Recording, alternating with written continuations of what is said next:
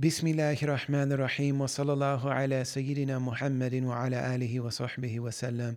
How is it that religious people, that believers, that people of faith say that God is all good and God is all powerful, but so many nightmares happen in the world and in our lives? And a lot of them are done by human beings, but a lot of them aren't. I mean, there are tsunamis and floods and forest fires and rain, hail, snow, earthquakes, all kind of crazy things that happen. And a lot of people die in these events, and there's a lot of suffering. There are children that die of diseases and things like that. And how is it that we see the Palestinians in this moment having such deep faith and resolve, even though such nightmares are happening in their lives?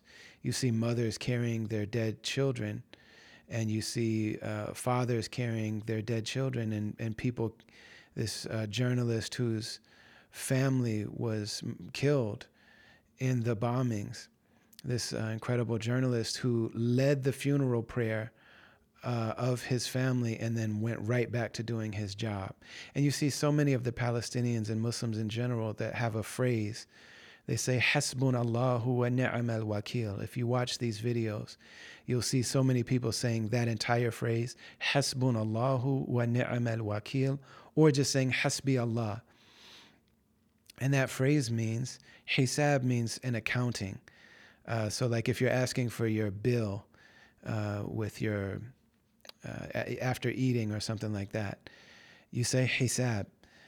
You know, Hasbunallahu, Hasbunallah or Hasbi Allah means that Allah, God, has taken complete account of every single thing. God has already accounted for everything. The Creator, the Divine, has already accounted for everything. Wa ni'mal wakil, and the Creator, God, Allah, is the perfect caretaker.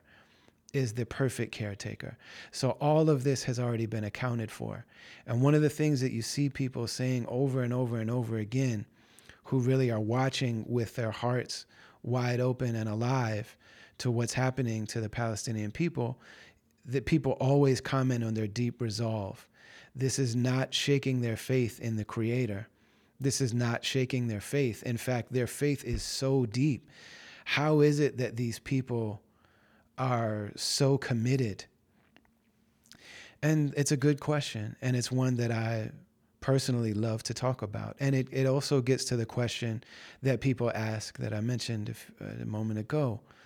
If God is all good and God is all powerful, why are there so many evil, destructive, difficult nightmares that happen in the world? And it's a good question. And Islam is a religion, and the Quran is a book that invites questions, because there are answers to these questions, you know. The scholars over the course of our tradition that have looked at it have come up with different ways for us to be able to extract what's in the scripture to help us get an understanding or a way of relating to these concepts. And what's believed by most people of faith is that the human beings are finite, and everything that we know and interact with is finite. We have a beginning, an end, and in between those two times, we're ever changing and evolving and learning and growing, and we increase and decrease, and everything about us is in flux. And so it's impossible for us to really, truly ever conceive of the infinite, because that's not what we are. We're finite. And what is described in the scripture, what's described in the Quran, is the divine who is infinite. And so our ability to ever fully hold or grasp the reality of the infinite, we just don't have that ability, especially not in the intellect. You know, and in the Quran, it says, the heavens and the earth can't contain me, but the heart of a believing person can contain me. You know, so there is, in the understanding of love and of wonderment and even of fear and of pain and in joy, all of these things in the heart of a believing person, there can be a relationship with the divine. But we also are an intellect. And so we do need to be able to relate in a way that's adequate for ourselves with the divine. And so there are many ways of doing that. This is when we get into the language of theology. And so in that language and in that attempt of scholars over the course of 1400 years of the Islamic tradition, some of them have come up with 13 foundational attributes. These are things that we insist are true about the Creator that help give our rational mind the ability to at least interact with and engage in an adequate way with the concept of the divine, of God. And so these are broken up into 3 categories, and I'll share them. And we'll also talk about what some people even call the problem of good and evil. Like, this is a problem for people of faith, and it's a question that needs to be answered. And for me, as a person of deep faith, I've never not believed. Even before I was aware of Islam, when I discovered the religion of Islam, it's like, oh, this is what I've always believed. I didn't feel fully at home in Christianity, but on a heart level, it was enough for me to believe, even though there were certain questions that for me, Christianity wasn't able to answer. There were certain things where I wasn't able to get an adequate level of satisfaction with that theology. But on a heart level, I was a believer, and I was happy to be with other believers. And so the Islam, as a wisdom tradition, as an intellectual tradition, as a spiritual tradition, as a legal tradition, as a historical tradition, as an arts community, all of these things have given me such resolve, and also, I believe, sanity. I believe that these are things that really deeply have hopefully connected me to sanity. Now, it looks insane to a person who's not rooted in metaphysics. Metaphysics are the stuff that comes before, that are like bigger and outside of and predate even the physical world. So Muslims don't have this dichotomy between, well, do you have faith or do you have science? We actually do both. And the Muslim world, especially during the golden age of Islam, advanced the sciences that they found throughout the world. They weren't at war. Islam has never been anti-science. Now, there are things done in the name of science that Muslim scholars warned against. And we see a lot of those things becoming that their warnings were actually very wise.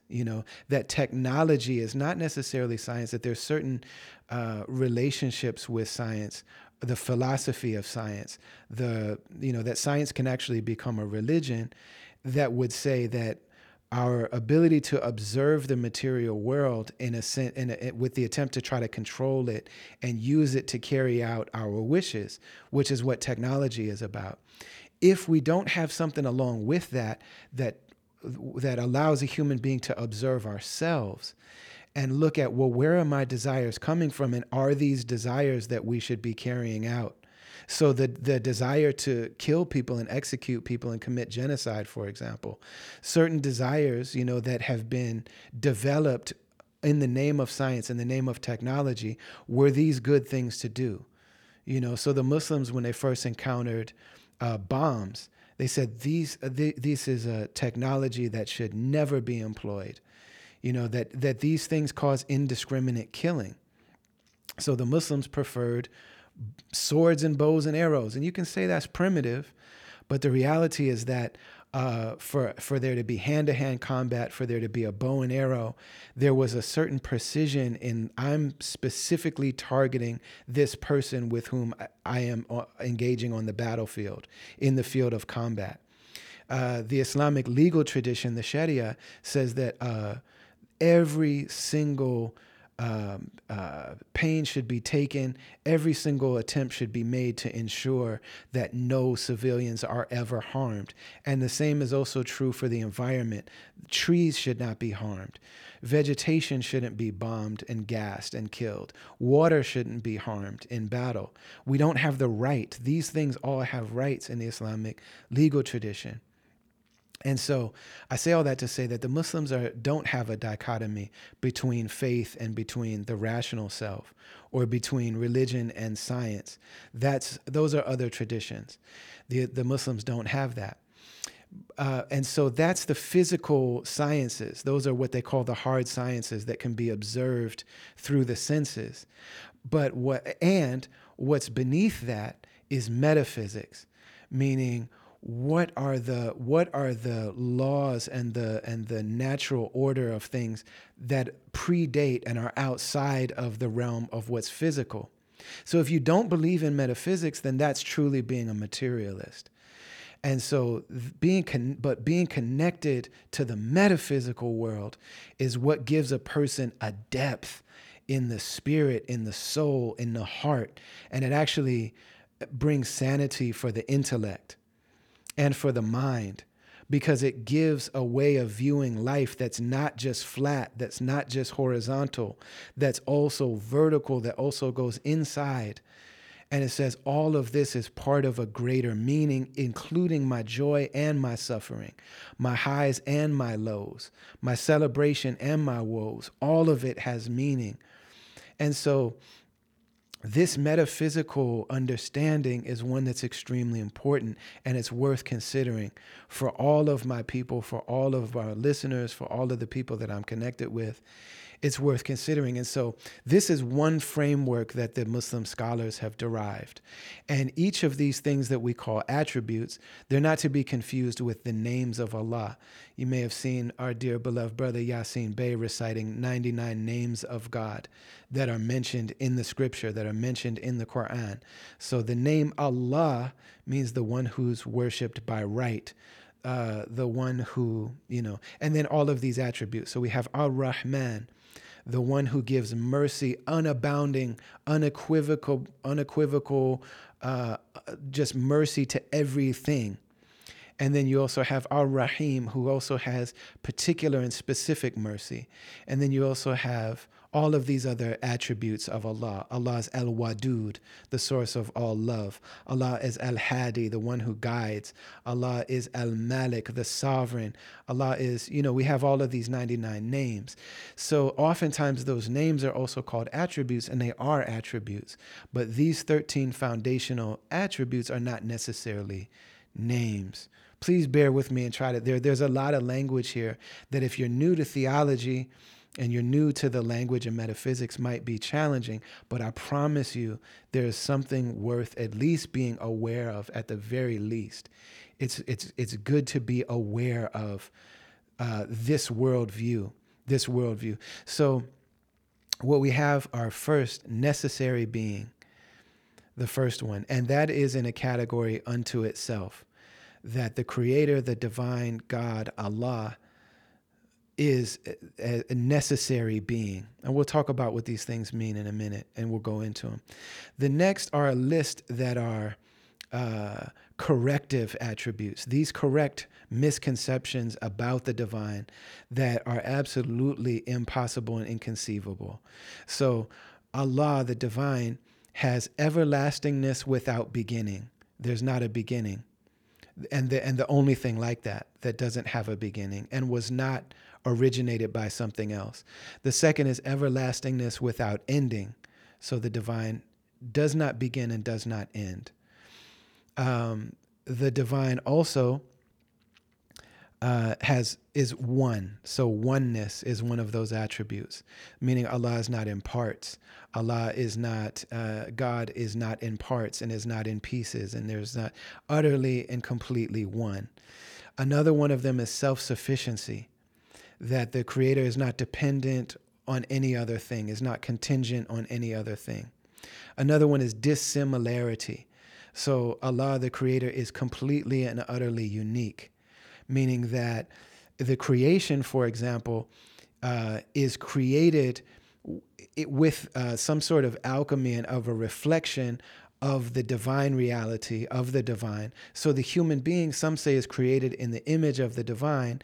And a lot of our scholars would say that that's okay, in the sense that we're created. This is these attributes that we have as created things are on loan from the divine. We're all borrowing our being, our existence from the divine. The divine is the one who brings us all into being and all into existence. So our attributes are going to be reflections of those. But the Creator is unique and dissimilar in all of these earlier senses that we talked about. Necessary being everlasting without beginning or end, being utterly and completely one, and being self-sufficient. The creation cannot say any of those things. We all have a beginning. Everything that we've ever seen has a beginning. And that means that something had to originate it. A thing can't create itself. It can't originate itself.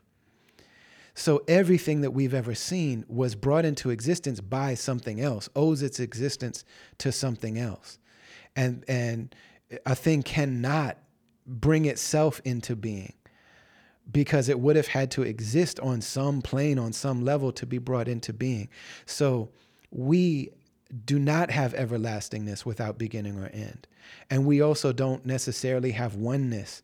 We are in parts, and our parts are not completely one. And we do not have self-sufficiency, even in our own creation. Like, we are contingent on something that brought us into being. So the Creator, one of the foundational attributes is dissimilarity, meaning that the Creator is not like the creation in those ways.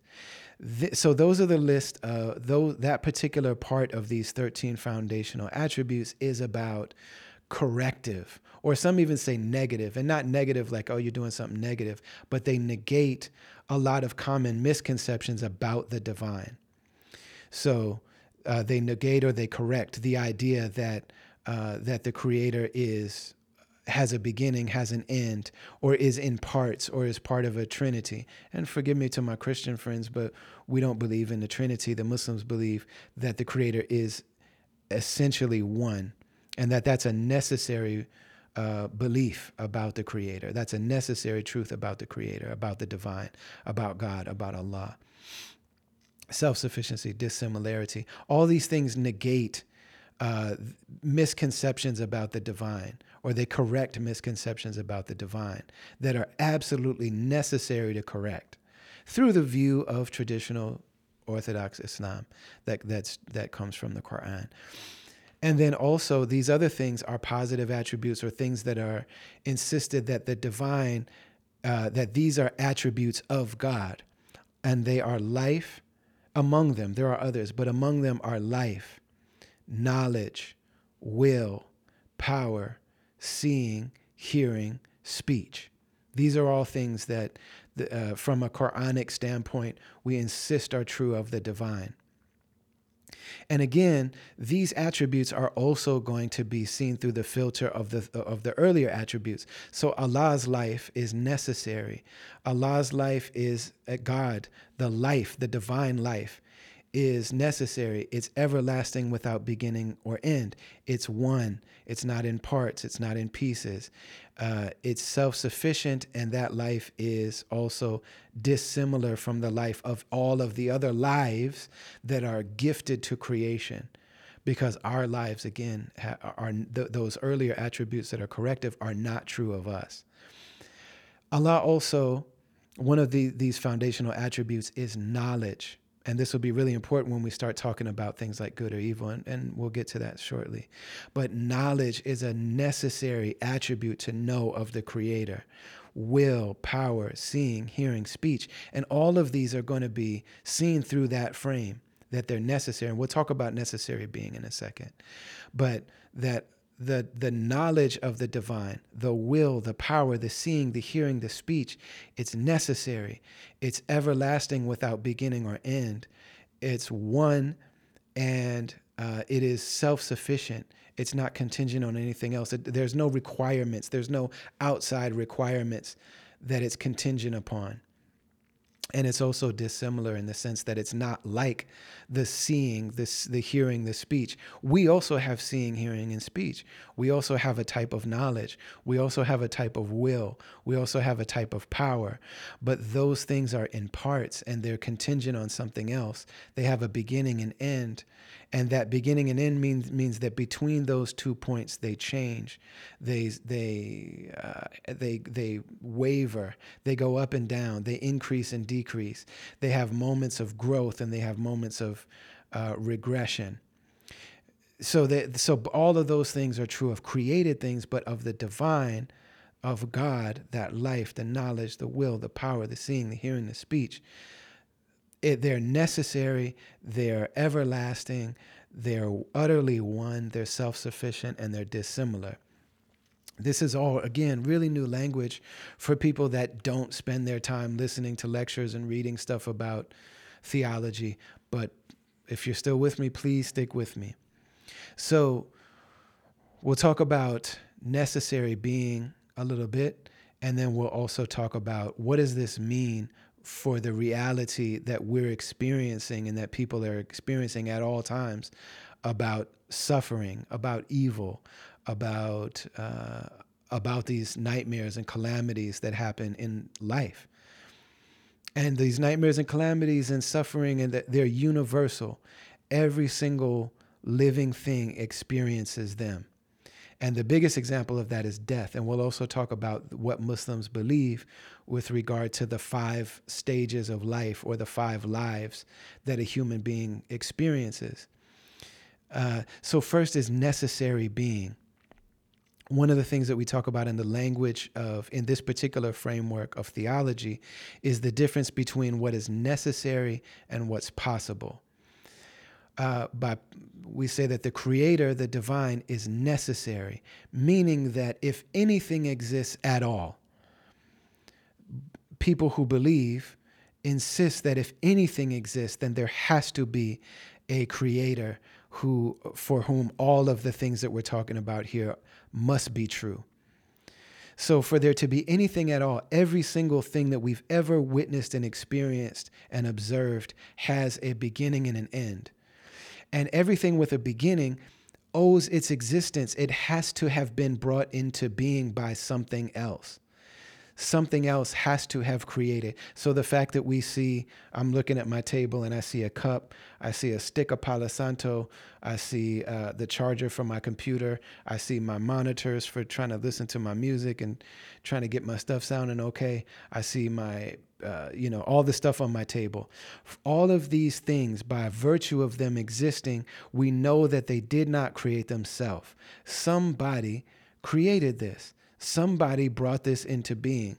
Somebody delivered it to me. Somebody created it. I know my AirPods didn't create themselves. You know what I'm saying? I know somebody made them. And the fact that they're here, I don't know who made them. I don't know their name. I don't know the factory. I don't know the date. I might not know any of that. But just by the virtue of them existing, I know they did not create themselves. I know they didn't always exist onto infinity, going backwards. And I know because of everything else that I've witnessed, I know that they will have an ending. At some point, they will no longer exist. And so the fact that they exist means that it's necessary by rational conception that something brought them into being. And every single thing in creation is that way. So everything that we've ever observed has a beginning and end and a change in between. A lot of times they're built and they grow, and then sometimes they're decaying, but every single thing changes in between, has a beginning date, an end date, and in between it changes. So that means that something for all of existence, for the entirety of the universe, for every material thing, and then also every material thing is limited by space and time. For them to enter into space and time means that they're limited just by virtue of them being in space and time. Nothing in space and nothing in time is infinite, because time itself and space itself is a limiter. And so they're limited by the space that they hold. They're located in a certain place. My AirPods that I'm holding in my hand, they've got They're located in a certain place. They're in Uskudar, Istanbul, in the hands of Brother Ali. On the night that I'm recording this, they're here, and that means that they're nowhere else. So they're not limitless in space. They're also not limitless in time. They're not everlasting. Every single thing that we've seen is finite, including me, including you, including all of us. We don't remember being born, but we've seen people be born. We haven't died yet, but everybody we've ever seen and ever heard of dies. And so we can posit that I'm going to die. And then my body is going to go, whatever we do, whether we embalm, whether we just wash and put them in the ground the way the Muslims do, whether we burn them, which has become the really common practice in the West, cremation. At some point, these things are going to break down, decay, and they're going to turn to dust. And they're going to go, they will no longer exist in the form that they're in. And so for all of this creation, for this entire universe, the entire world of space and time, to exist at all, the believer insists that it's true, that something brought all of this into being. This material world caused it, created it, originated it. And that thing that brought it into being, that brought the finite material world of space and time into being, that thing has to be outside of space and time. That thing is not physical. That thing is not inside of time. It's not limited by space and time. It's beyond space and time. And this is what we talk about when we start talking about metaphysics. Space is real. Time is real. The things that happen are real. We're experiencing them. But they are being caused by something outside of space and time. And all of this was brought into being by something that did not have a beginning. Because if that thing had a beginning, something would have had to have originated that. And so some people have this idea that they call infinite regression, meaning that, okay, all the way back into infinity, there was just always something that brought something that brought something that brought something that brought something. And, forgive me, sometimes this stuff feels a little outside of what our wheelhouse. But infinity can't be traversed. So like, how am I and you on this side of infinity? So what the rational mind of the believer insists is true is that for all of this finite stuff to exist at all, it has to have been originated by something greater than it. And I use the word something because there's not a better term, by a reality, by a necessary being. And that being is the one that brought it all into existence. And that being cannot have had a creator. That being has to be necessary. It has to be everlasting without beginning and end. It has to be utterly one. It has to be self-sufficient by nature of the fact that all of these dependent creatures and space and time itself being dependent is here.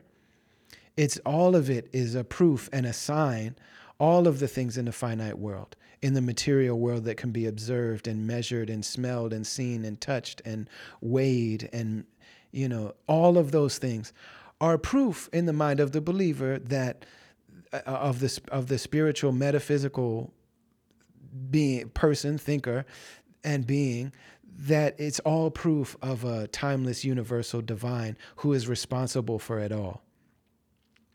And then that divine, part of the divine attributes are life and our knowledge and will and power and seeing and hearing and speech. Because for those things to exist in any of the creatures means that the one who created is better than the creation. I look at my AirPods again, and you can't see my AirPods. They got this fly little purple gummy kind of case that my wife got me because I'm albino and I'm partially blind. And so a white AirPods and a white, especially when I'm traveling at hotels, the white sheets or whatever, I was losing so many AirPods. She got me this little dope, like purple rubbery kind of case, which is great.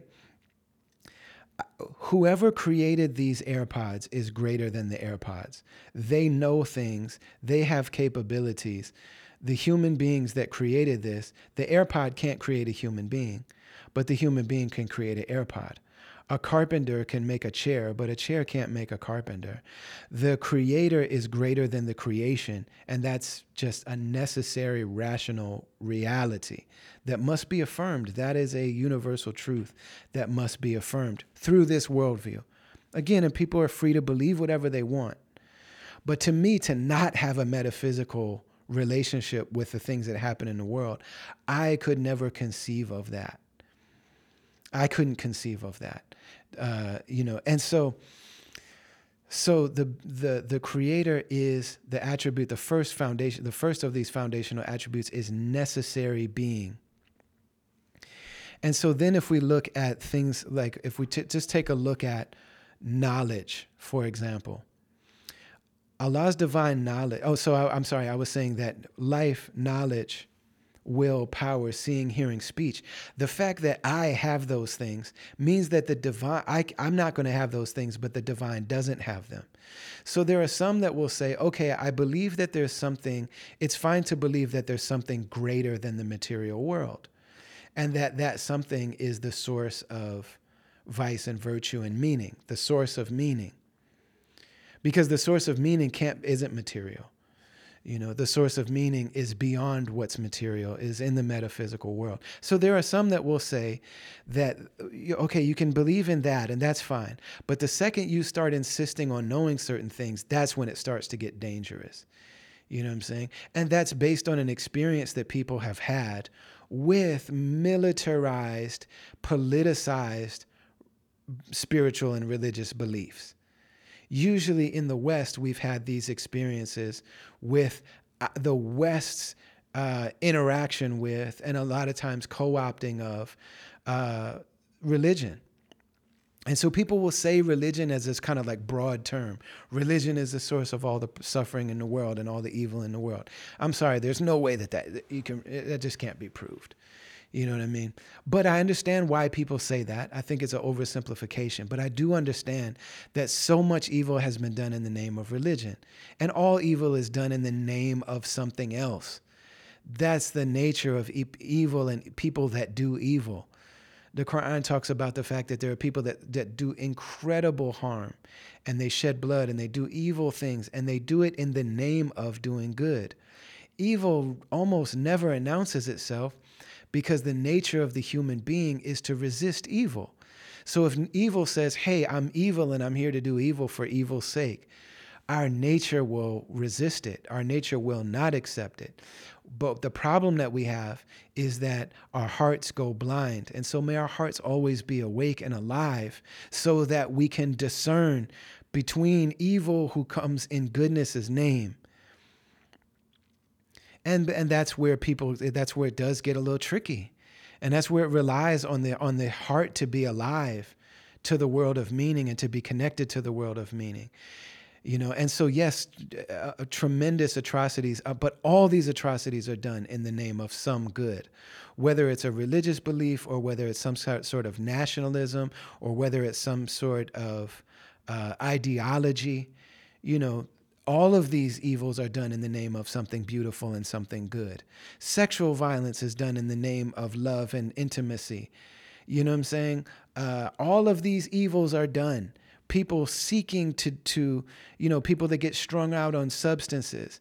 You know what I'm saying? That's just a person trying to feel good, trying to alleviate all of this pain and suffering. The great poet Amir Suleiman says, I've come to know that the same thing that draws a human being to the pipe, a fiend to the pipe, is the same thing that draws a human being to the light, the love of love. Word is bond. That's true. So seeing the world through this metaphysical lens, this spiritual lens, is to see it and know that there's no way that I have life and that I have knowledge and I have a type of will and a type of power and seeing and hearing and speech that's limited. And it must be true that though the one that made me and created all of us has those things, and just like that thing is everlasting without beginning or end, that life is going to be divine life. That's necessary, that's everlasting, that's one, that's self-sufficient and not dependent, that's not similar to mine in the sense that, so my life is going to be borrowed from that life. It's going to be an expression of that life. It's going to be a reflection and a proof of that life. Also, my knowledge is going to be an expression of that and a sign of that, but it's not going to be everlasting. It's not going to be all-knowing. My will is not going to be complete. My power is not going to be complete. My seeing, my hearing, my speech, I am not going to see every single thing that has ever happened, but the divine is. And so we get to the problem of suffering. You say like, okay, all right, okay, so all of these things, so Allah, God, the creator, the divine, the source of all meaning, the source of all love, the source of all beauty. Okay, but what's up then with all of this suffering in the world? So one of the things that we see through this particular view of reality itself, of existence itself, and that's what we're ultimately talking about, is the divine knowledge. Let's just start with divine knowledge. The knowledge of the divine. Allah's knowledge is everlasting without beginning, and it also is divine. So we say, like, I might look at myself, and I did for a long time. I looked at myself and I say, okay, this is me as a 7, 8-year-old. And I say, okay, I'm albino. You know what I'm saying? I look different. People treat me cruelly. I'm also, because of that, I'm partially blind. I have all these visual limitations. I'm extremely light sensitive. I've got low vision. I don't have depth perception. My vision is profoundly limited compared to other people. I can't see what they can see. I can't do what they can do. I can't catch a ball, and I can't see surfaces, and I bump into things, and I get lost, and all of this stuff. You know what I'm saying? And I also burn in the sun, and people have all these ideas and misconceptions about me. I look weird when I walk into a room. You know what I'm saying? It's different now I'm in my 40s, and so people might see my white hair or whatever and just assume that I'm going gray. But when you're 7 years old, and these are all things that are going on, I can't play football like other people, and I can't, drive, and I can't do what other people do. Why me? You know what I'm saying? That's a question that a person could ask. Why me?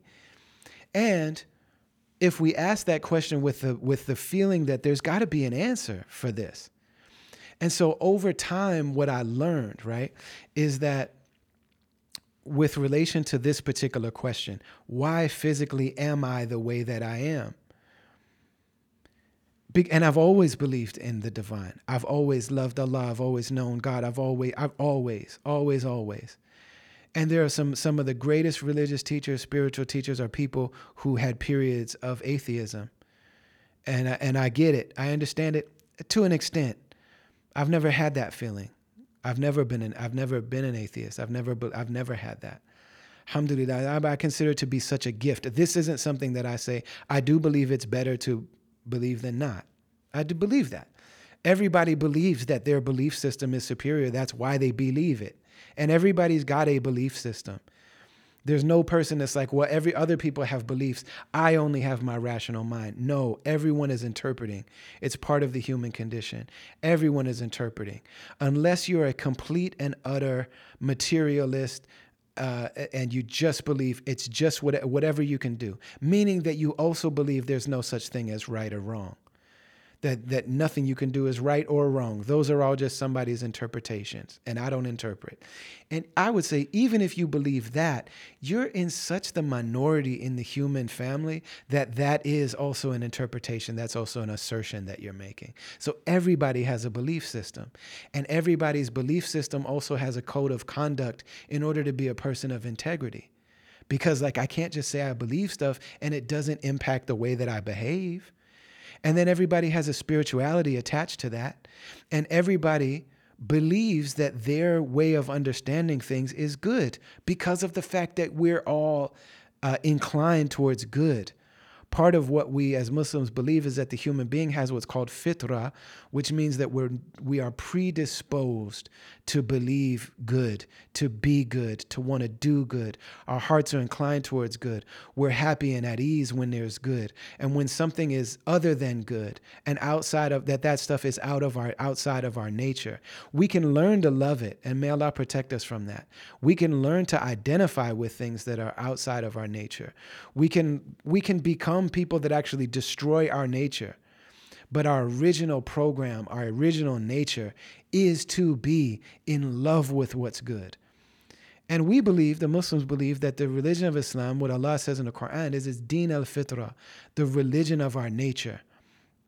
And so you'll hear so many Muslims, especially the people that convert to Islam, that start in a different way of life and a different understanding and come to Islam. It's like, this is who I've always been.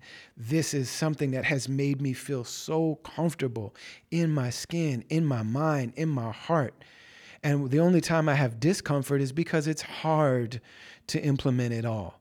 We're all struggling. And a lot of people that believe in Islam or drawn to Islam, they don't do it because they're like, well, I'm not going to do it until I can do it right. I don't know a single person that has ever, except for the prophets themselves, said that they were doing it right. And then those prophets pointed to other people and said these people are in fact, so there are women in the tradition of Islam that we believe were perfect human beings, that everything they said, did, thought. There is such a thing as a perfect human being, but it's not us, and it's none of us that are living now. You know what I'm saying? Even the people that we consider to be intensely close to God, to the divine, to Allah, we call them the awliya, a wali of Allah, a friend of God, a saint, some people call them. We believe that those people sin, that those people make mistakes. They've got contradictions. They've got struggles. They've got inconsistencies in their character. We all do. And for the religion of Islam, that's what being a human being is. That's what being a Muslim is. To recognize truth, to acknowledge the truth, and then also to accept the moral code of conduct that comes along with that, and to try to do it. And the Prophet Muhammad, peace be upon him, said, do not attempt to implement all of this at once. You will be bewildered and overwhelmed and befuddled. You can't do it. You will burn yourself out. And a lot of converts that do convert, a lot of times come in saying, I'm going to do everything. I was like that. And a lot of people were like that. A lot of people are like that every day. You burn out. Eventually, you got to realize this is not a sprint. It's a marathon. And it takes a lifetime. And we ask the Creator to get us all the way right. And we also trust the Creator's mercy, that whatever we aren't able to accomplish in this life, we trust the Creator's mercy. And we'll talk about the lives in a second. So when we talk about why was I made like this, seeing through the lens of divine knowledge, that it's necessary, that's everlasting, that's one, that's self-sufficient, and that's dissimilar from the knowledge of creation. The divine knowledge means that Allah knows every single aspect of what this experience is going to be like for me. So every difficulty that I have, bumping my head on stuff, tripping over stuff, not seeing stuff, being in public, and somebody that I know is at an event and they smile at me and I didn't even see them. And so they feel dissed by me, or maybe I was squinting to see something else and I look mean. You know what I'm saying? Allah knew every harmful thing that anybody has ever said to me, about my identity because of the way that I look, all of the questions that I would have in myself, all of the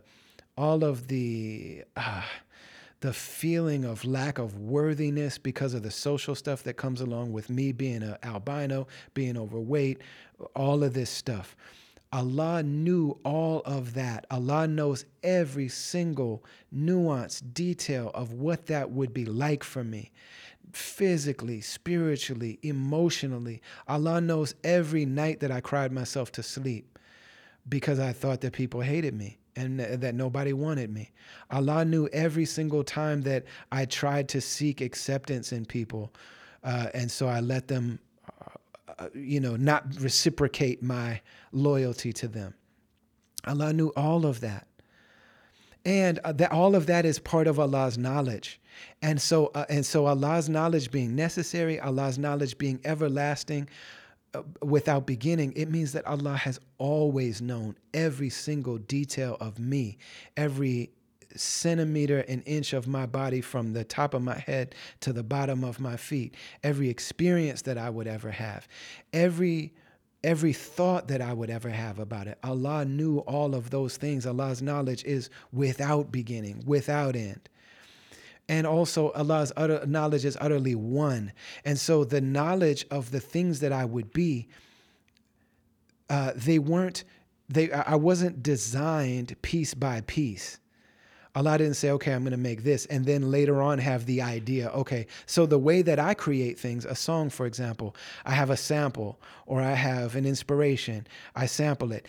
So I have that part. Then I think about what are the drums going to be? So when I'm assembling something, my knowledge is dissimilar to Allah's knowledge.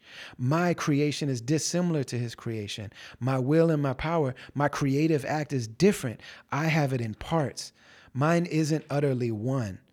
I have the sample, then I have the beat, then I'm figuring out the bass line, and then I'm figuring out how to mix it. Then I'm figuring out what the chorus is going to be. Then I'm figuring out how to mic it so it sounds the right way. Then I'm thinking about, and I come up with one line for the verse and then the next line, and then somebody mixes it, and then somebody figures out the right way to EQ all of this stuff and to put reverb and echo on it and how to master it, all of this stuff. The creation... When creation tries to go through the creative act, that's the way our creation is. Allah is not like that. The Creator is not like that. The divine isn't like that. Allah's knowledge is divine and it's one, and meaning that Allah has always known the entire picture of it all. It wasn't a development. It didn't have stages. It didn't have parts. It has always all been known. All of this is part of Allah's divine knowledge. Also, and I'm saying this for you sitting there listening to this, everything that you dislike about yourself, everything, all of this. Also, what Allah has always known are the infinite possibilities of what could have been. So if we're just talking about our physical stuff, you know what I'm saying? There are women that are very beautiful, and men and people that are very beautiful and attractive. And others look at them and say, oh, you're so lucky. You're so blessed. I wish I was fine like that. But they know that in their life, they've been judged. People have thought all kind of stuff about them. Maybe somebody, forgive me for saying so, but has sexually abused them because they're just so attracted to them. You know what I'm saying? They don't know what to do about it. And they don't have, they're not able to control themselves. So they have a relationship with that. Other people, one of my favorite writers, James Baldwin, identified as ugly. That was like part of his identity. That he would say, I'm black, I'm frail, I'm gay, and I'm ugly. These were ways that he was like, my experience in the world is greatly impacted and shaped and colored by these facts. And so people have that, and we have to figure out, what does that mean? So this lens of seeing the world, and to me, these things are utterly true in my bones. Part of what and so how Allah has always known all of those experiences that we would have. And Allah also, as part of this divine knowledge, Allah's knowledge also is inclusive of all of the infinite possibilities of what could have been. Because Allah's being is necessary. My being is possible. Meaning that it's not like I'm possibly here, possibly I exist, or possibly don't exist. No, I exist. Here I am. I'm here as 6-foot albino me that was born in 1977 and will die, or Allah knows when. May we have long lives, and especially may our ends be good ends. Allah, give us a good end in this life and a good ultimate end. And so Allah knew all of those things, and Allah also knows and has always known all of the infinite possibilities of what other possibilities that I could have been. I could have been born a day before the day I was born. July 30, 77. I could have been born July 29th, 77. I could have been born in 1652. I could have been born in the year whatever. I could have been a twin. I could have been this color. I could have been that. I could have been. Allah has infinite perfect knowledge of, and has always had that, of every single other possibility I could have been. All of the infinite possibilities that could have been. And Allah knows and has always known the varying degrees of goodness of each of those possibilities in the ultimate reality. So I, as someone whose knowledge is finite, limited to my own experience and what I've been able to figure out, work out, learn, and observe, I might not see the wisdom in something. But Allah has always known, and his knowledge is one, divine knowledge, of all the possibilities of what I could have been and the varying degrees of goodness in the ultimate reality. And Allah, with divine knowledge and divine willed for the best of all possible things to become the creation, to be true. And then in divine power made it so that those things are true. So when I look at my physical self, it's like there's a time when I was asking the question, why am I a fat, partially blind albino born in this situation? Why? Not that I necessarily didn't want to be that, but there's a lot of questions, and those questions deserve to, I'm allowed to ask those questions. But over time, as I've lived and as I've learned and as I've developed, I now see at 40 whatever years old, 45, 46 years old, I think I'm 46, at 46 years old, now I see that the gifts that I have in my life, the ways that I'm able to interact with human beings and engage them, I don't know if I would have and could have been me. And all of the music I make, the talking that I do, all of the things that I love about being me are directly related to those challenges that I've had in life. Now, in the realm of possible being, Allah could have made me anyway. And Allah could have given me gifts in any way that he wanted to give me those gifts. And Allah could have delivered those to me but Allah in his divine wisdom, knowledge, power, chose to deliver those things to me in the exact way that he did. And I'm grateful that I have become pleased and grateful with the divine decree. And so part of what it means for our soul to become satisfied is like, what we want to be is satisfied with the divine, and for the divine to be satisfied with us. That's self-actualization. That's the end. That's the ultimate goal, is to be a satisfied soul, satisfied with what the divine does and satisfying to the divine. That's when we're fully at one, and that's when we're in flow state. That's what the prophets were. You know what I'm saying? And that's what we're striving to achieve. That's what we ask the divine to make us people like that, to be completely happy, grateful for what is. You know what I'm saying? And in Buddhism, they talk about life is suffering. So to be in the world as it is, and to not object, and to not have and to be with what is. We have and forgive me, Buddhists, I don't know that language as well as I know the language of my tradition. But y'all know what I mean.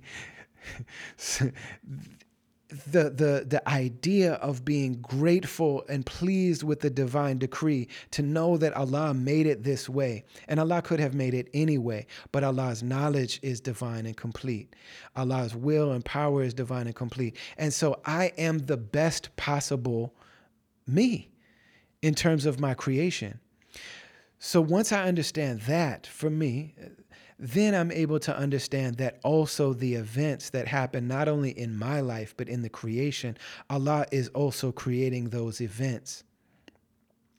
And while I might not have chosen them, Allah knows every single thing that's happened, every leaf that's fallen off a tree, every blade of grass, every time that the wind has blown one of those little speckles off a dandelion, every single thing that's ever happened, ever will happen, and is happening in the present moment. The Creator is supremely and divinely aware of all of them, and also is aware of all the infinite possibilities, alternate possibilities of what could have been. Allah knows also, part of divine knowledge is knowing what all of the varying degrees of good of all those other infinite possibilities, and chooses the best of all of them. Even though, because my knowledge, my experience is linear, my knowledge is not one. My knowledge is linear, it's developing. My experience is happening day after day after day. So we look at the stories of our lives, and like we look back on them, we look at somebody like Helen Keller, or we look at all of the people that we see as heroes. Anybody we look and see as a hero, we see that horrible things happen to them that were part of making them who they are. And in any of these stories of the prophets that are in the scripture, or any of our heroes that are in comic books or in real life, or any of them, you look at Nelson Mandela's life, you look at Harriet Tubman's life, you look at any of the people that we look up to and love. You look at their lives, and part of why they're heroes to us is because they've gone through immense trials and difficulty. But on the other end, it all had its purpose and it's all had its reason.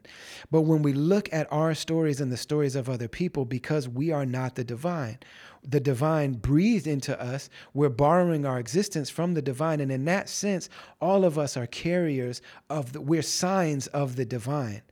That's what we carry. So, again, to kind of dip into another tradition, when they say namaste, it's like the divine expression that I am recognizes the divine expression that you are. And the Quran says, قَدْ كَرَمْنَا بَنِي Adam.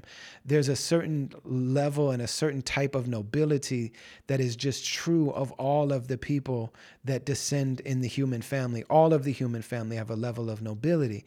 And the soul that's blown into us is the breath of the divine.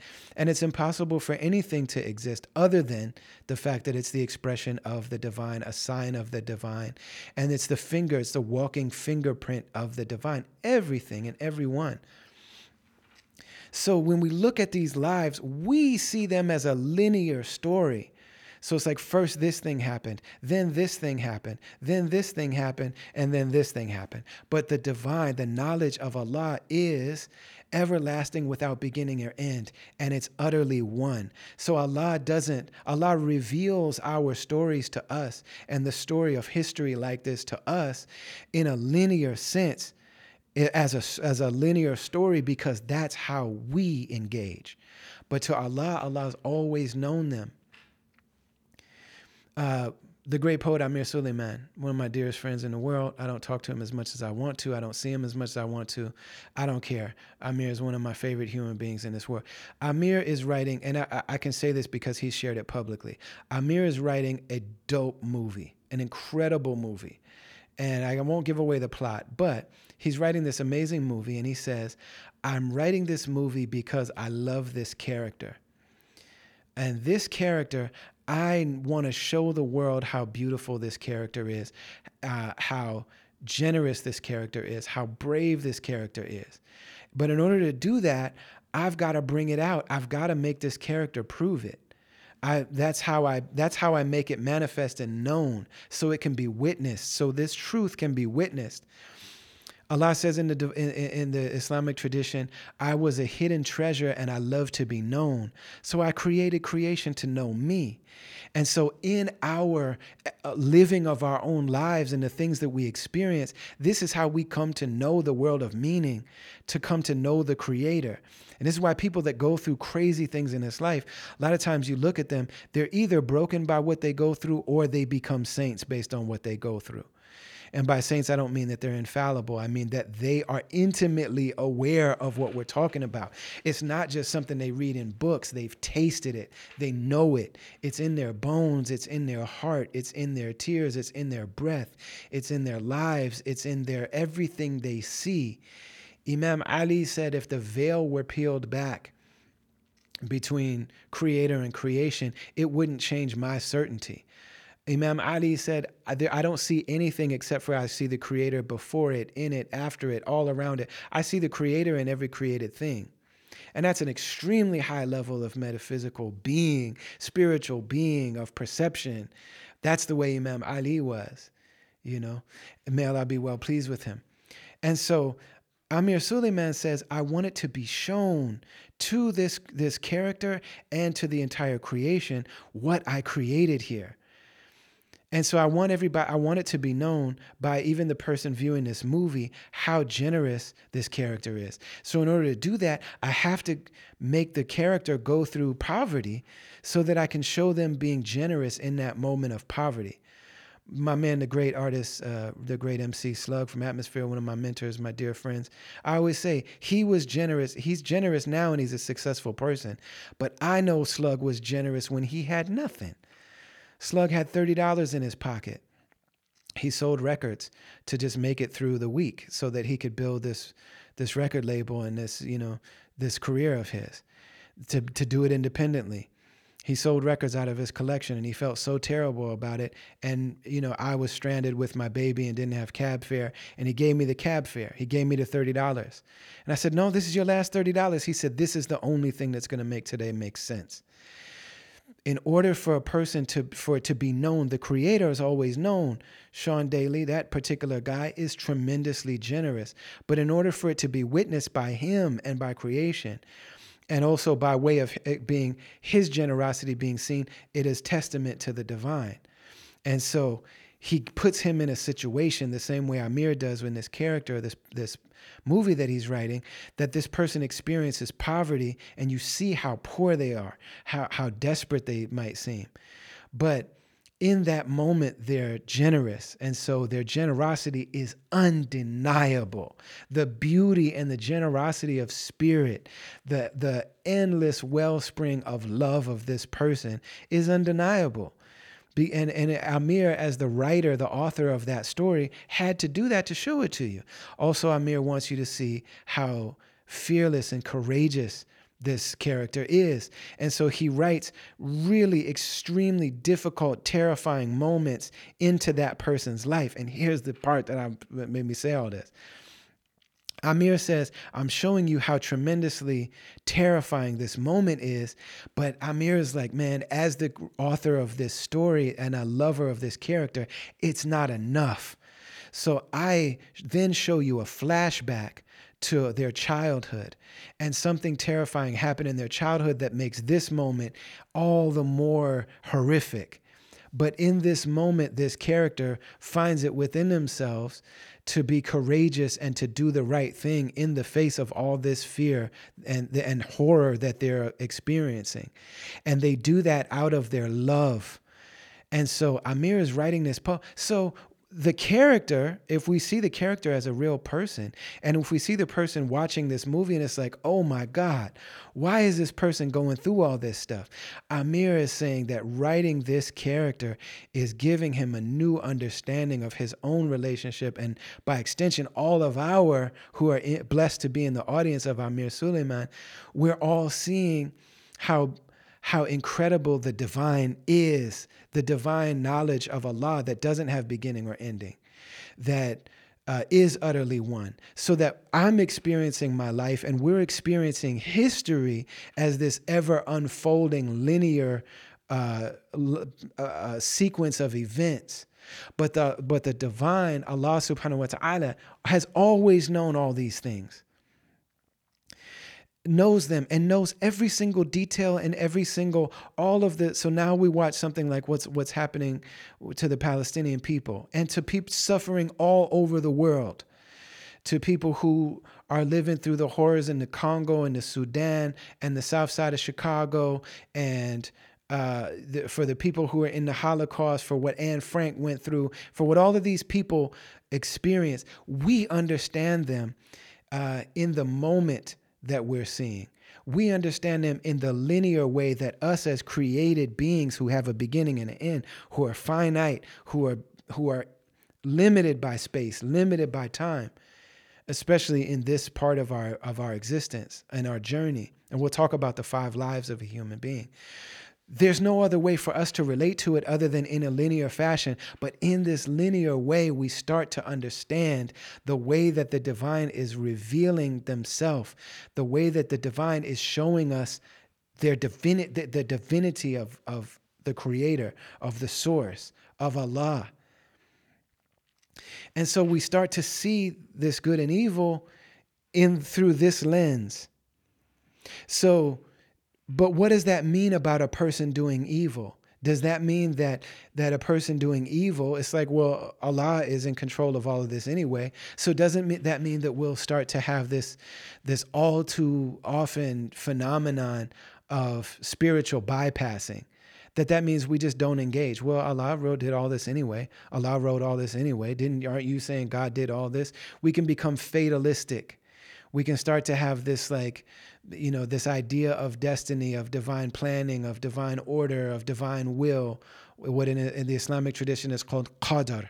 One of the things that we believe in, every single thing happens. You hear the Muslims saying, I want to do so-and-so, inshallah, meaning I want to do them, but they'll only happen if Allah willed them to happen. And when something happens, good, bad, or otherwise, we say, MashaAllah. It means that Allah willed it. So sometimes people would be like, oh, we had our daughter. MashaAllah, MashaAllah. You know what I'm saying? It'd be like, oh, Allah saw fit that my baby died. MashaAllah. All of it, all of that. So we start to see through this lens. And this becomes a way of being. And through all of these things, it's revealed to us our relationship with the Creator, our relationship with the divine. And so we can get trapped in this idea of fatalism. They're like, well, it's all just God anyway. The reality is that Allah is creating the things that happen in the world. These are all Allah's creative act. Just like the physical things that are in creation are Allah's creative act as the source. So are the things that transpire. Allah is creating them. The human being role in all of those things is that the human being is earning what we do. We are acquiring the record of what we do and don't do. The things we say and don't say. The things we care about and don't care about. The things we desire and don't desire. All of these are accumulations of who we are. These are revelations of who we are. These are the ultimate expression of who we are. So this character in Amir Suleiman's movie is earning their account of deeds that are the expression of. So Allah is revealing who Allah is. And in this thing, by the things that we attempt, the things that we intend, the things that we struggle for, the things that we achieve and accomplish and do or don't do, all of these things are our own expression. This is the book that we're writing.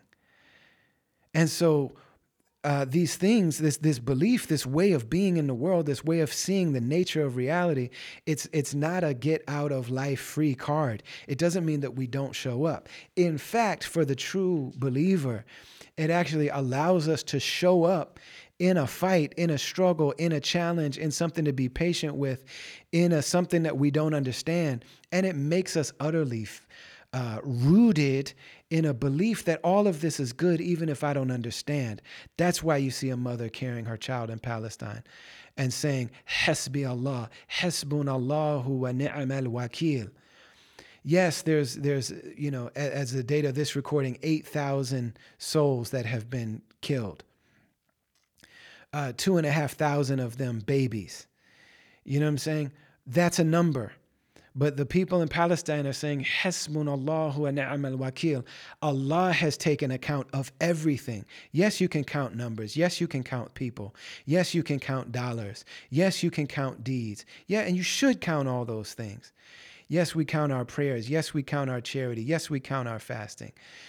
But we know that ultimately Allah has already accounted for all of this. Hasbunallah. Hisab deals with accounting, like literally accountants. That's the language that they use to add something up.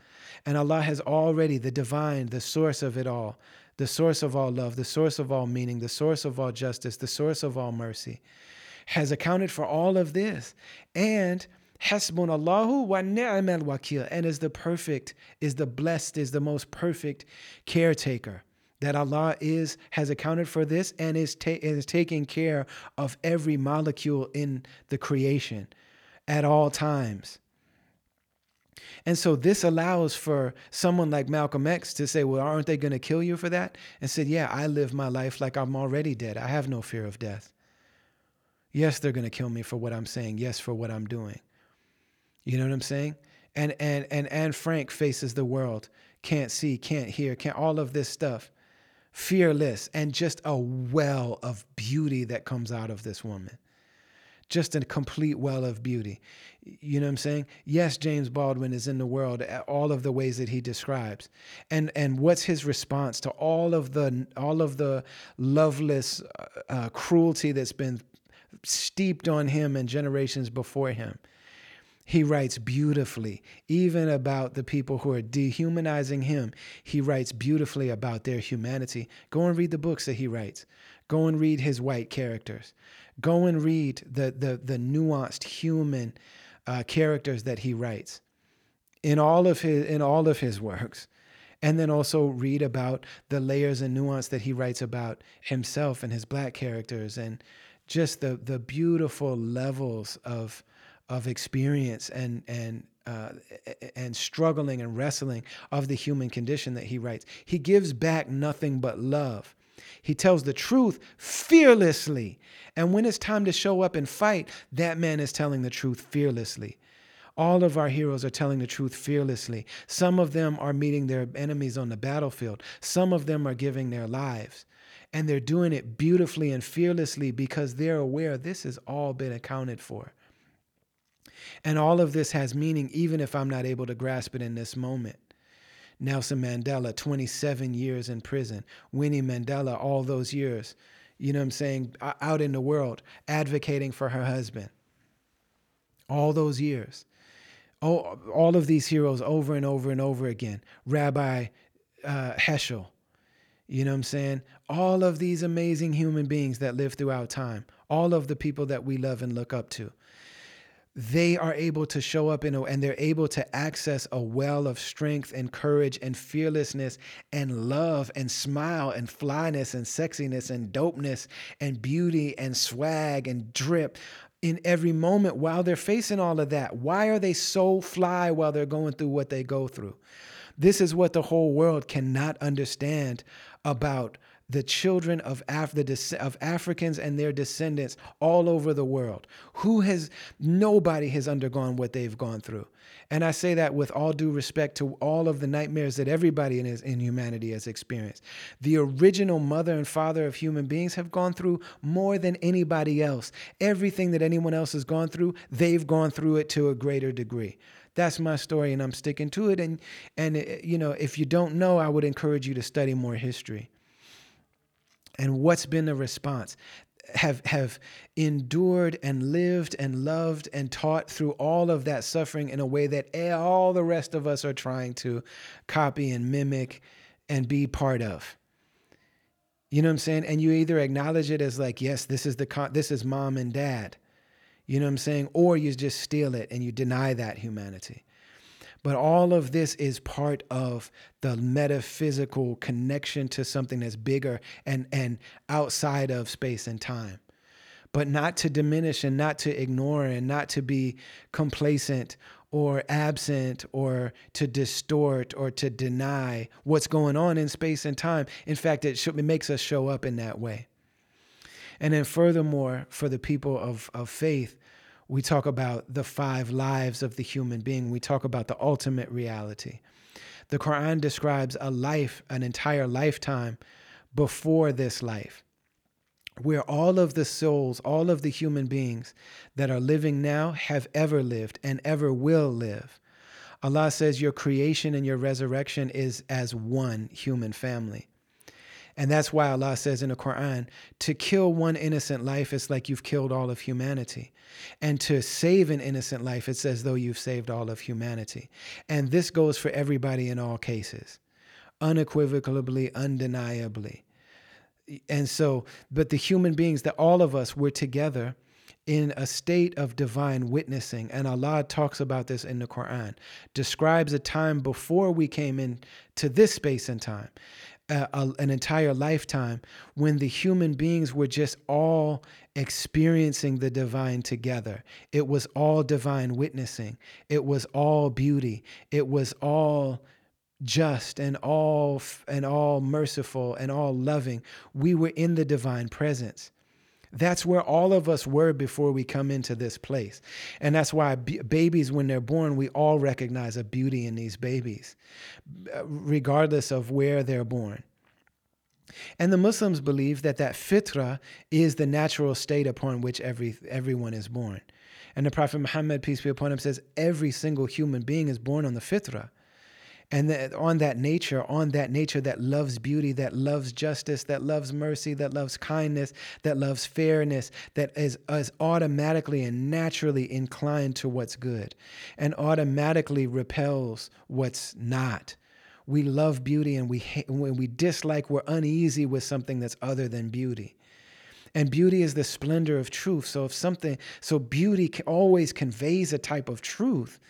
You know what I'm saying? And ugliness is the scar that shows deprivation. Ugliness is deprivation of truth. And so all of us in this time, we're witnessing the divine together as a human collective.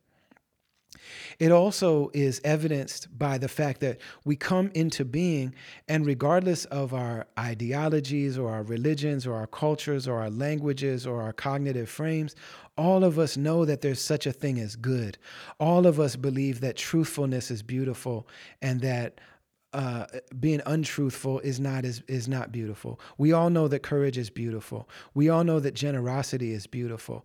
We all know these things. There are universal goodness that's recognized by all people. And we differ in the ways that we understand carrying those things out and delivering those beauties and showing them up, manifesting those things. But we all acknowledge that. That's because of the fact that we all were witnessing the divine beauty. And in that time, there was no deprivation, there was no deception, there was no oppression, there was no unfairness, there were no lies. It was all divine witnessing. So when we come into this part of life, what the Quran calls the dunya, this place of space and time, that's when we start to become uneasy with the lack of with the fact that in this time, in this particular part of our journey, this is the only time in God's creation where there is deprivation and there's deception, there's lies, there's oppression, there's propaganda, there's gaslighting, there's emotional abuse, there's spiritual bypassing, there's denial of humanity, there's darkness in the heart, there's all of this stuff. That's what exists in this realm. And so why is that? Why would that be the case? In the first part of our divine witnessing, the Quran says that the Creator said to us all, addressed us all as a united human family. Again, every soul that is existing right now, every soul that ever will exist, and every soul that ever has existed. The divine said the words in the language of the Quran, Alastu bi rabbikum, am I not your caretaker? Me, the divine, the unseen, the source, the necessary being, who has everlastingness without beginning or end, who's utterly one and self-sufficient and divine with knowledge and life and will and strength and power and seeing and hearing and speech. Am I not the one who's sustaining you, who's creating you? Am I not your Lord? Am I not your evolver? Am I not your caretaker? Am I not the one who is providing for you? And that all of the human beings announce together, Bella Shahidna, certainly we are witnessing the divine. And what's even told to us by some of our spiritual masters is that, we come into this life and there are certain people we never met before, but it's like, man, I know you. My soul knows your soul. My soul recognizes your soul. What the spiritual masters in our religion tell us is that the souls were together in that time in ranks, and that some of us were together in that time and we recognize each other. So for me, that's going to be somebody like Yasin Bey, somebody like Amir Suleiman, somebody like, my teacher, Dr. Omar Farouk Abdullah. There are certain people that it's like, my soul just knows your soul. And I don't need other people to understand it. And some of these people, a lot of these people, I personally, my own story is that I saw their work, I saw them speak, I saw them teach, I saw their thing. And I was like, yeah, it's not just that I'm a fan of theirs, but like, I know you and I love you and I'm part of you and you're part of me. And the people that listen to my music even, like I felt that way about KRS-One, and then Allah put me on stage with KRS-One when I was 13 years old. I felt that way about Chuck D, and Chuck D was the day my daughter was born. And I've been in his house, and I know his family, and I know I know him, and I love him. And it's true of Rakim, and it's true of a bunch of other people whose names you might not even know. But that's what it's been like for me. But there's a bunch of other people that they don't need to be prominent people with social media following and fan groups. There are people like that like, I know you and I love you and I've always known you and I've always loved you from before. And you can say that that's some spiritual mumbo jumbo until you experience it. If you haven't tasted it, I don't expect you to understand it. But once you've tasted it, you know it's true and you can't unknow that. And so there are people like that. And some of you all that listen to me, you come and you cry in my show, and you say you know me, and you do know me, and you love me, and I love you, and our love and our connection is what was created and is known by the divine and has been known from the universal source of all things, and it was everlasting without beginning or end. Our love and our connection has been there before that. Before. Allah has known about us before anything ever happened. And once you've tasted that, you know something about that. And that's why it's so hard to wrestle with the idea of metaphysics and spirituality and religion and scripture and religion and prophecy and all of this stuff. It's hard to wrestle with it. It's hard to let go of it too. It's part of the human condition. It's part of who we are. We're a laughing animal. We're a crying animal. We're an artistic, creative animal. We're a singing, dancing animal. We're also a religious animal. I'm sorry, that's just what it is.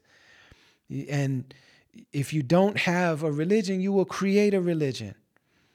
And that's what these ideologies become.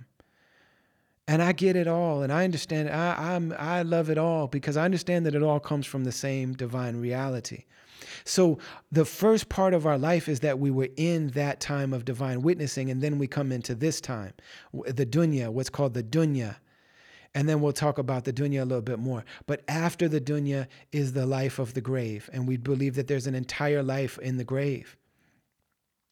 And that after that, there's a reckoning. There is a time of complete truth telling, where after we die in the material world, there's just our meaning. And we believe in that time that there is a day of judgment, a day of reckoning, a day of truth, a day when the accounts fall due. And on that day, and not a moment before it, that's when all justice happens. That's when all mercy happens. That's when all the accounts are settled. Not a moment before that. And we talk about divine justice, but we also talk more about divine mercy. There was a great saint in the Islamic tradition that said, I've been alive. He was 60 years old. He said, I've been alive for 60 years. I can't remember the number of days, but that's like 20,000 days maybe. Forgive me, I can't do the math in my head. But he said, if I've been alive for 20,000 days, what if I've done one thing that's offensive to God? Which is as little as like just being unmindful, just forgetting about God for 1 second. That I owe my entire existence to the Creator, and I'm just ungrateful for a second. Do I have the right to be ungrateful for even a second when my very existence is on loan from the source of all being?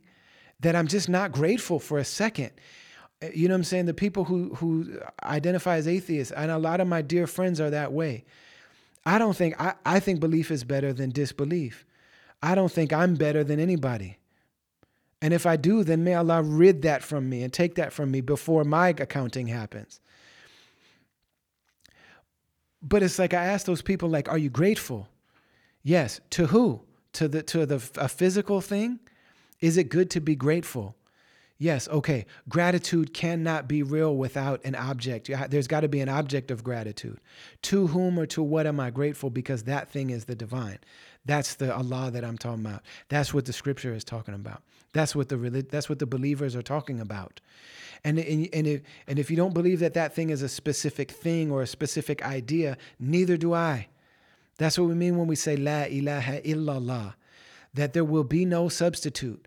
Nobody's specific cognition or idea will be the substitute for Allah, which is beyond my owning. I don't own it. I don't hold the trademark on it, the patent on it. I don't have a monopoly on it.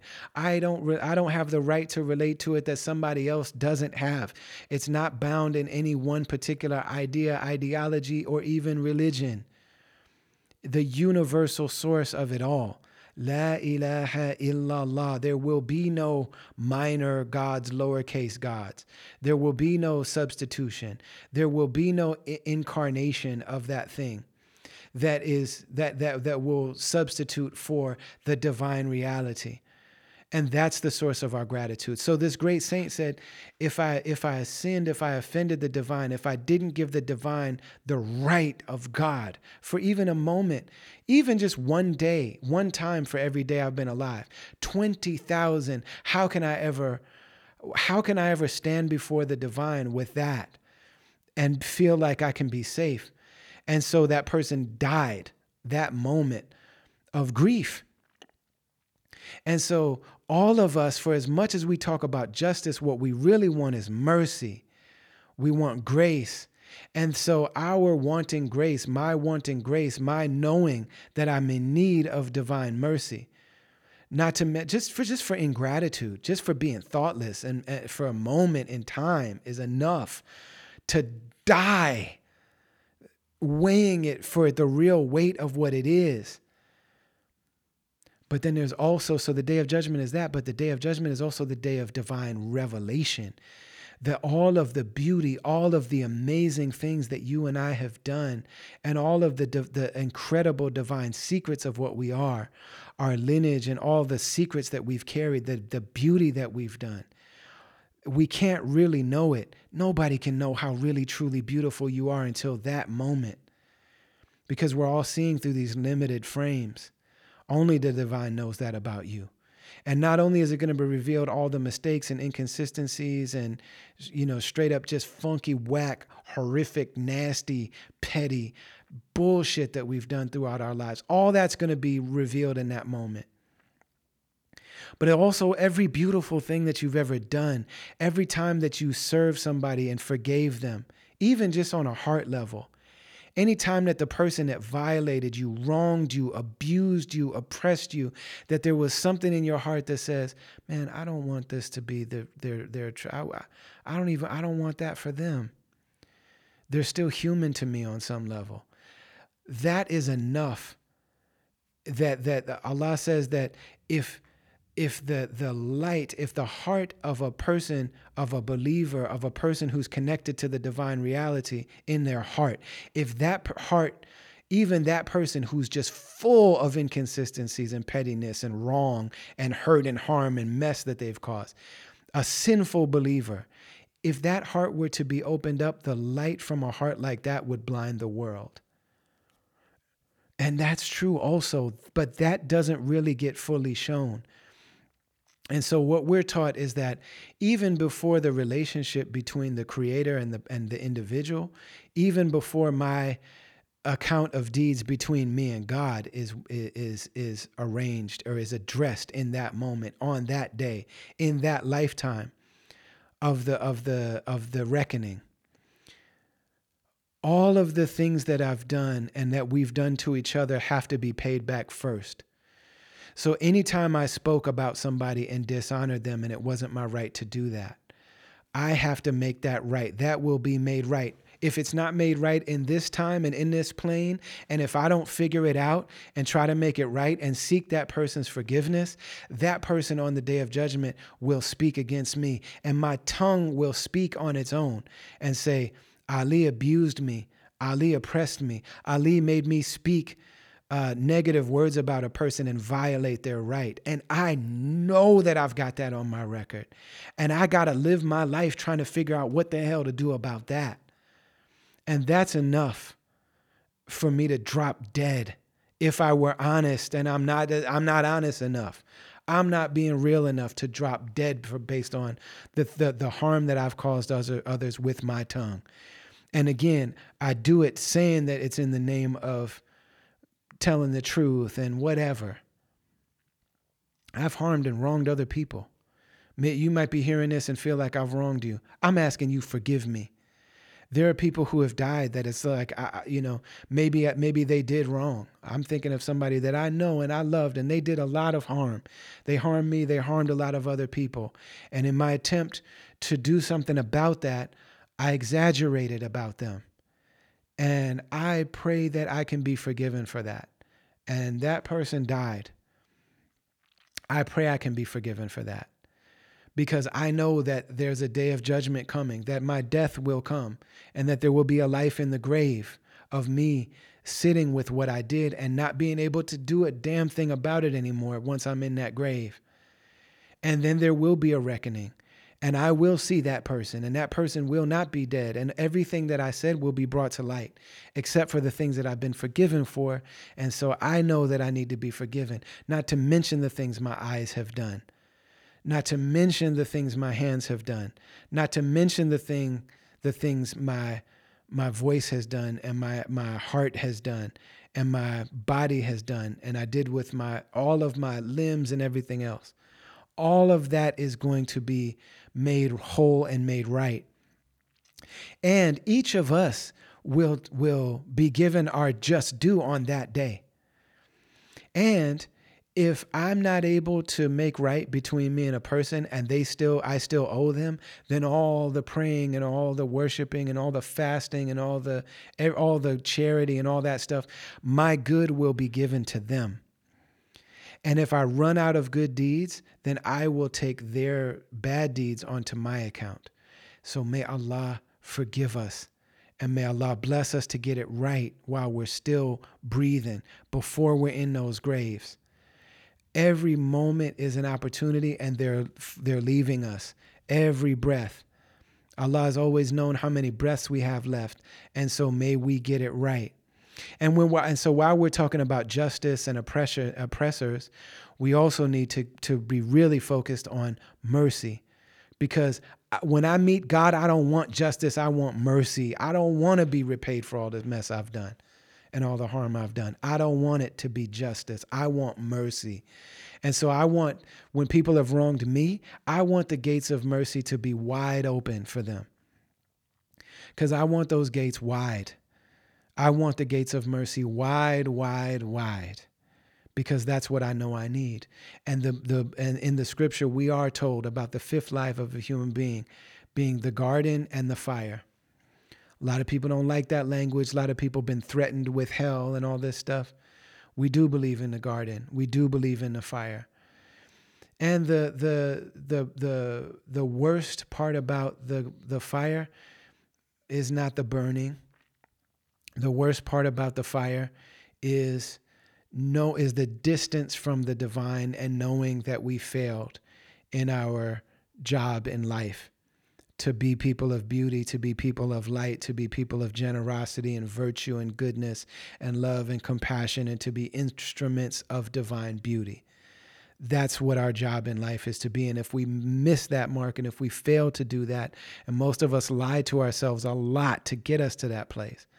If we fail to do that, that's the worst part of just knowing we failed. And the Muslims don't believe that the fire is permanent for everybody. And the Muslims don't believe that if you're not, we don't believe, like there are religions that believe that if you don't believe what they believe, you go to hell forever. We don't believe that. And there are people that believe if you're in their club and you believe what they believe, you automatically go to paradise forever. We don't believe that either. We do believe that if a person lives and dies acknowledging the divine and acknowledging the human beings who are the archetypes and the proof of the divine, that there were people that walked on this earth that actually did achieve being completely beautiful. We do not deny the reality of the perfect beauty that the human being is capable of, and that's embodied in the prophets. So for the Muslims, the two things that make a person or a Muslim are just the two statements: Ashhadu and la ilaha illallah.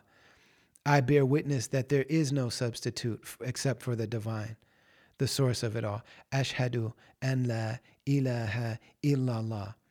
And the second part, Ashhadu anna Muhammad al-Rasulullah. Wa ashhadu anna Muhammad Rasulullah. And I witness that Muhammad is the messenger of Allah. And by extension, I'm witnessing all of the divine messengers. And they were in every group of people. Everybody's ancestry group has prophets among them, has divine reminders, people that came to remind of this universal truth. And they all were calling to the same divine source. The people that criticize religion, well, this person's God says this person's God is wrong, and my God says your God is the... No, not for us. Not in this, not for the what the Quran says. Ashhadu an la ilaha illallah. La ilaha illallah. There are not multiple gods. His God says that, and my God. There is one source of us all.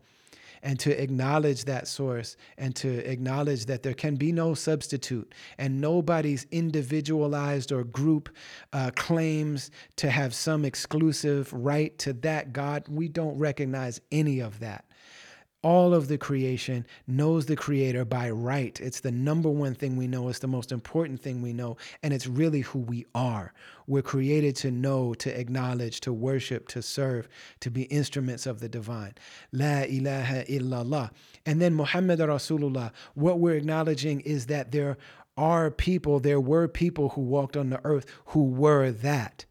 It is possible to be that. And that those people are the ultimate signs of the divine, and that they all were pointing to the same. So those are the two things. And so the Muslims believe, and we're told, that a person who lives and dies with those acknowledgments, their ultimate home will be with the divine, will be in the garden. But we don't believe that Muslims can't go to hell. And we don't believe that all non-Muslims go to hell. We don't think we're going to be alone in paradise and that we are just living free from the... We also believe that there's a beautiful love affair between the Creator and the Prophet Muhammad, peace be upon him, and through certain people. And by loving them and by imitating them and by being part of we believe that we're part of the community of the Prophet Muhammad, sallallahu alaihi wasallam, prayers and peace be upon him. We believe that our Christian brothers and sisters, our family, are part of the community of Jesus. We believe that our Jewish family are part of the community of Moses and of Abraham. And we also believe that we are, by extension, part of those communities as well. And that all people, if they're following their aboriginal, traditional, native beliefs, that they also are connected to the teachers of those beliefs that are raised up in the same way. You know what I'm saying? And so this is what we believe.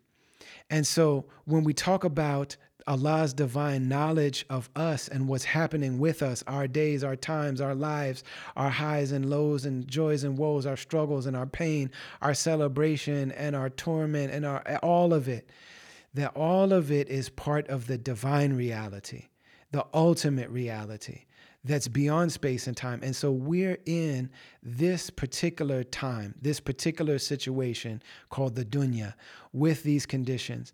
And in it are also, and this is the one and only time when there's degradation, when there's deception, when there's forgetfulness of the divine, when there's deprivation, when there's gaslighting, when there's lying, when there's propaganda, when there's all of this emotional deceit and blackmail and abuse, all of these types of abuse and oppression. This only exists in this time. And the question, why, is because this shows us who we are. This shows us who we are. So then the question becomes, well, why does Allah make some people oppressors and some people beautiful?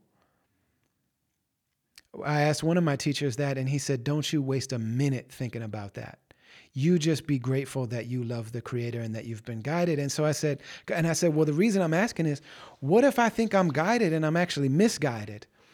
And this particular teacher said, well, the gratitude is an invitation to the divine to be increased in something. So anything that you express gratitude for, Allah revealed in the Quran, that anything I'm grateful for with the divine will increase me in that thing. If I'm not grateful for it, then I risk losing it or having it just be stagnant and dormant and dormant. So gratitude invites growth. Constant elevation, cause expansion. I write my mom's rhymes while I chill in my Master Rakim line. Constant elevation. So to constantly be more grateful. The things that we're grateful for increase. Not because of us, but because of the nature of Allah, the reality of the divine. What Allah wrote for himself is that the things that we're grateful for will always grow. So one of my teachers, I asked that question. That teacher said to me, well, Allah guides some and misguides others. And Allah says that there are tyrants and that there are oppressors. And oppression is a type of blindness, deafness, dumbness. And it's not the eyes that go blind, it's the heart that goes blind. And so to be grateful for whatever monicum of and molecule of guidance that we've been given, even the desire to be guided is in and of itself guidance. It's a gift. Guidance itself is a gift, because even to desire it, to ask for it, we would have had to be guided to ask for it or to desire it. And so we're in this realm with all of these challenges to show who we are. So then I asked another one of my teachers, and there's constant conversation within all of these wisdom traditions about why is there good and evil. Some say it's because of Allah saying, I was a hidden treasure, but I love to be known, so I created creation to know me. Allah also says, I talked about this in an episode I did called Prayer of the Oppressed. Allah also describes announcing our creation, the human being with the human condition, to the rest of creation. Allah says, Inni ja'ilu fil ardi khalifa. I'm going to make inside of the dunya, inside the earth, the ard, inside on the earth, a khalifa, something that's going to have its own type of sovereignty and will and be able to make its own decisions, implying that it might follow its own design and best nature, but it might completely be deprived of that. There might be total deprivation.